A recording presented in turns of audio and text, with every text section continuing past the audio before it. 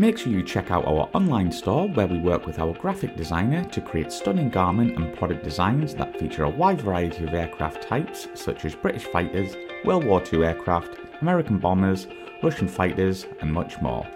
You can pick your favourite designs and personalise any items within our Redbubble store that range from clothing right the way through to stationery.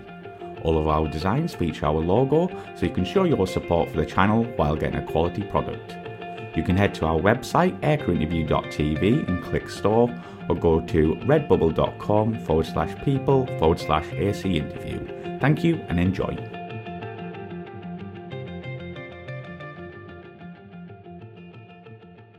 Andrew, when did you first become interested in aviation?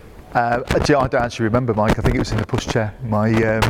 My mum was said I'd point up at the sky and say sky, so I think it started way before I was even aware of it starting.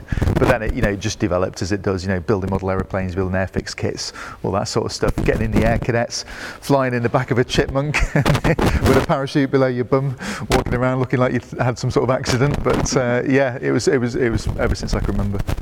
So why did you join the Royal Navy rather than the RAF?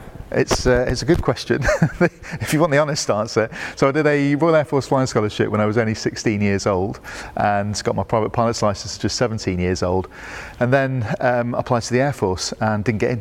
And I tried again after university and didn't get in. I wasn't successful in my application. So I think if I'd have been successful, I would have been in the Royal Air Force, and much to the amusement of all my Air Force colleagues now, of course. But that was the main reason, really, Mike. Just unfortunately didn't make the grade when it came to OASC. So can you tell us some of the aircraft you started training on? So right back on the sort of Air Force Flying Scholarship, this is before my military days. That was a PA-38 Tomahawk. Did a bit of bulldog flying when I was in the University Air Squadron, so that was really, really cool. And then having been successful with joining the Royal Navy, so I must have had something they liked, I started off on the Firefly T67M, which was a really cool aeroplane, 260 horsepower, lovely aircraft to fly, and then moved from the Firefly to the Tucano, which has of course been replaced by the Texan now, then to the Hawk T Mark 1, and then onwards to the OCU. Did you mix with any RAF officers going through this training period? Unfortunately, yes.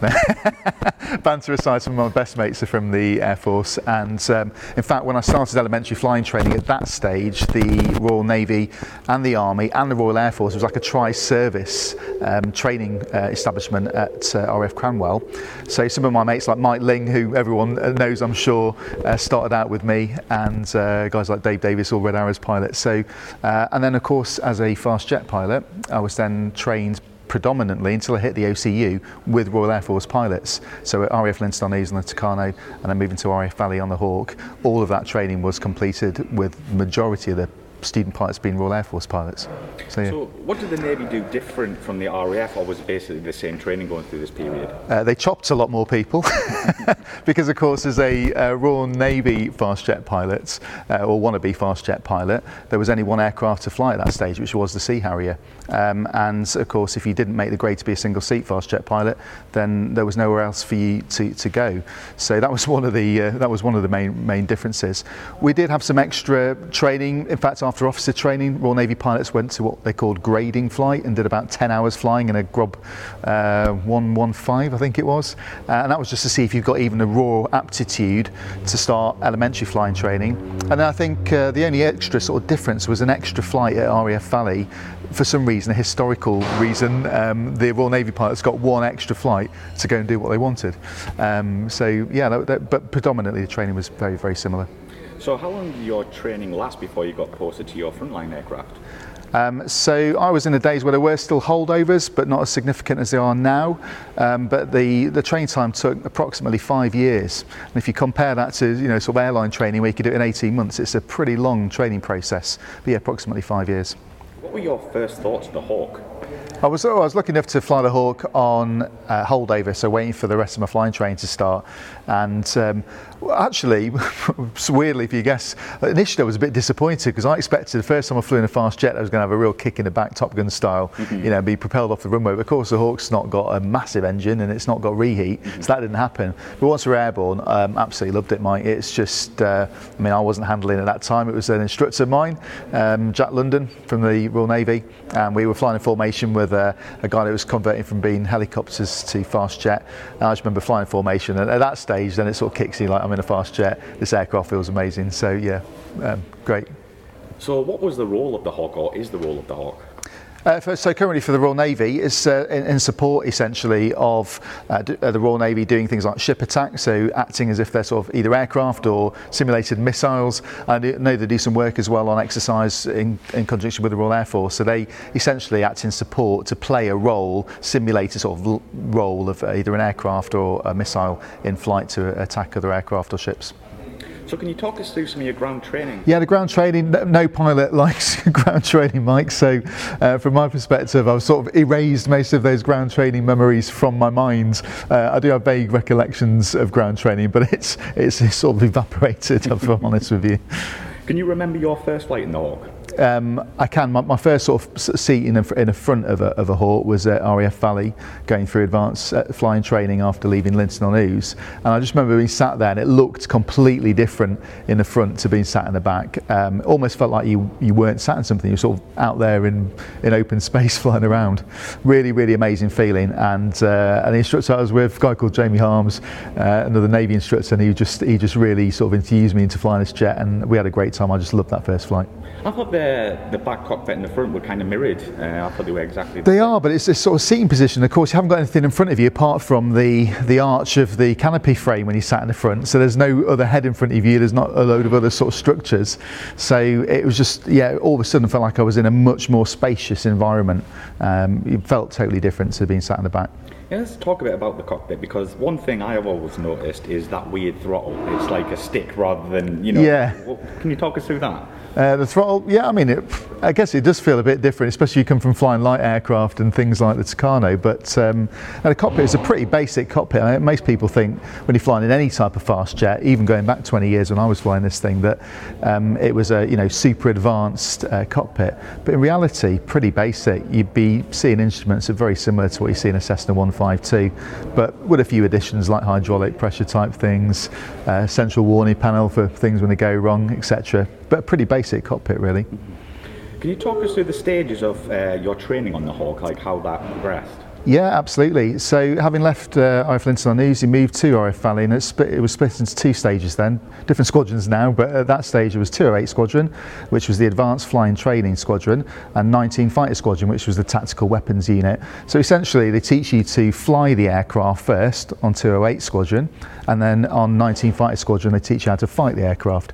So the initial training was all about handling, navigating at low level, of course at much greater speeds now, 420 knots, 7.5 miles a minute, and things like low level IMC at low level, handling aerobatics, advanced aerobatics, night flying, etc. And then from that stage, yeah, you move to the TAC Weapons Unit, which is a totally different ball game. And it's really at that stage where you start to feel like you are a fighter pilot, because you're starting to move into fighting the aircraft, air combat manoeuvring, firing the Aiden cannon, which incidentally I was rubbish at. So I think I might have hit one bullet out of 100 on target, and dropping bombs, practice bombs on a range. So I really enjoyed my training on the Hawk, but a lot of hard work. And of course, as a Navy fast jet pilot, with there only at that stage being one aircraft to go to, which was the Harrier, the pressure was on.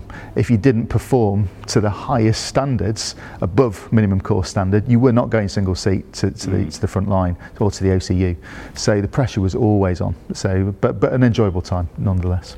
So what did you find the biggest struggle or the hardest? Was it formation flying, something like that? Yeah, so for me, well, actually, going back to shooting the cannon on the range, for some reason I just could not do that. It's a pretty dynamic environment. Everything happens really quickly. Bombing, absolutely fine at. In fact, some of my better flights were doing bombing. But firing a gun I found really challenging. But really, it was just the tempo of it. And one of the things that I wasn't very good at back in the day, and I think a lot of pilots might admit to this to a greater or lesser extent, was taking critique from the instructors, because the standards were so high and the stakes were high. If I didn't get it, I was likely to be chopped, and that'd be at the end of my time to go and fly the Harrier. So yeah, just the pressure really of constantly having to achieve and having to do better than the average to go single seat.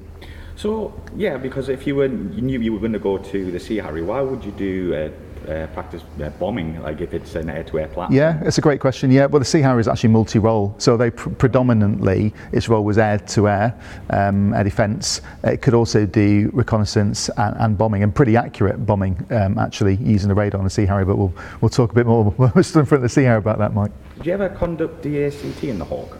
No, the Hawk for air combat training was Hawk on Hawk. I don't know if they do now. They might do some of that now with the Hawk T2, but no, in our day it was only Hawk versus Hawk.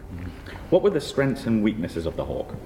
It was a really nice aeroplane to fly. Its handling characteristics were delightful, to be honest with you, with one exception. If you talk about a weakness in the circuit, if you weren't on speed going around the finals turn, it's very easy to stall the aircraft. In fact, one of the other guys on a similar course to me at Valley did just that, stalled and ejected at RAF Mona. I remember actually sort of getting a bit of buffet on finals and just unloading and carrying on, and then getting a proper telling off by my instructor for not going around. But it was a really nice aircraft to handle, really, really simple to fly. So as an introduction to fast jet flying, I think the Hawk is probably the most successful sort of light fast jet that there's ever been, in my mind. Where would you conduct your flying training? Would there be specific routes, or was it just anywhere you wanted? That's a good question. Not anywhere we wanted, sadly. In fact, I did get told off for going to go and fly at Mum and Dad's house once. So even though I'd planned it as a proper low-level sortie. We're obviously based at RAF Valley, with a sort of remote landing and circuit training area at RAF Mona. But the flying would take you all over the UK. Clearly, Wales really lends itself to low-level training, fast jet training, and ACT over the sea, away from sort of more busy airspaces you'd find when you head towards London. But yeah, I mean, occasionally we go on landaways, but predominantly we're based out of RAF Valley and back into RAF Valley. So what was life like at Valley? Because I heard, as you say, it's very remote. Was it a good place to live and train? I had a great time at Valley. You know, it isn't like a mecca for going out and having nights out and all that sort of stuff. But I had a great time. I was into windsurfing, still am. So, you know, Ross Niger on Anglesey, it was great to go windsurfing. I remember some of my fondest memories sat Friday evening, watching all the jets coming back into the circuit, and I'm sat down with my mates having a beer, and then we'd all head off en masse at the weekend to Manchester or Chester as young lads and lasses for a weekend away. But I really enjoyed my time on Valley. Yeah, it was remote, but actually, if you're going to be training anywhere, it was a fantastic place to train. Andrew, was there much banter between you and the RAF guys when you're on at Valley? It's never banter, Mike, when we're bantering the Air Force. Okay, of course there was, loads of banter, but that's one of the great things about the military. I think it's, for whatever reason, survives on banter. It's part of the culture, and even to this day there's always banter between the different services. But it's something that I really loved about my time in the military, and I love now even with my ex-mil friends. There's still banter to this day. Was there many egos when you were going through, you know, that kind of stereotypical fighter pilot kind of mindset? Yeah, I mean, occasionally it would show its head. Even with me, I suppose, you know, occasionally you'd find that sort of stuff, but generally not. It's not, you know, it's not Top Gun. You haven't got a load of people walking around punching their kit lockers and all that sort of stuff. But no volleyball. No volleyball. No, certainly not me. I haven't got a six pack, so I can't be seen with my top off playing volleyball. But no, it was generally people are pretty down to earth. Is my experience of fast jet pilots. Andrew, what are your thoughts on the T2?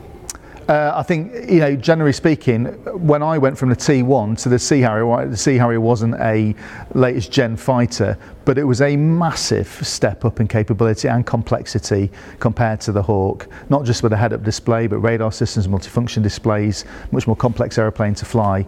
And although, you know, I became very proficient at flying a Hawk, navigating it at low level with a map and stopwatch, you know, within 5 seconds on the target, that step from moving from a Hawk to the Sea Harrier was massive.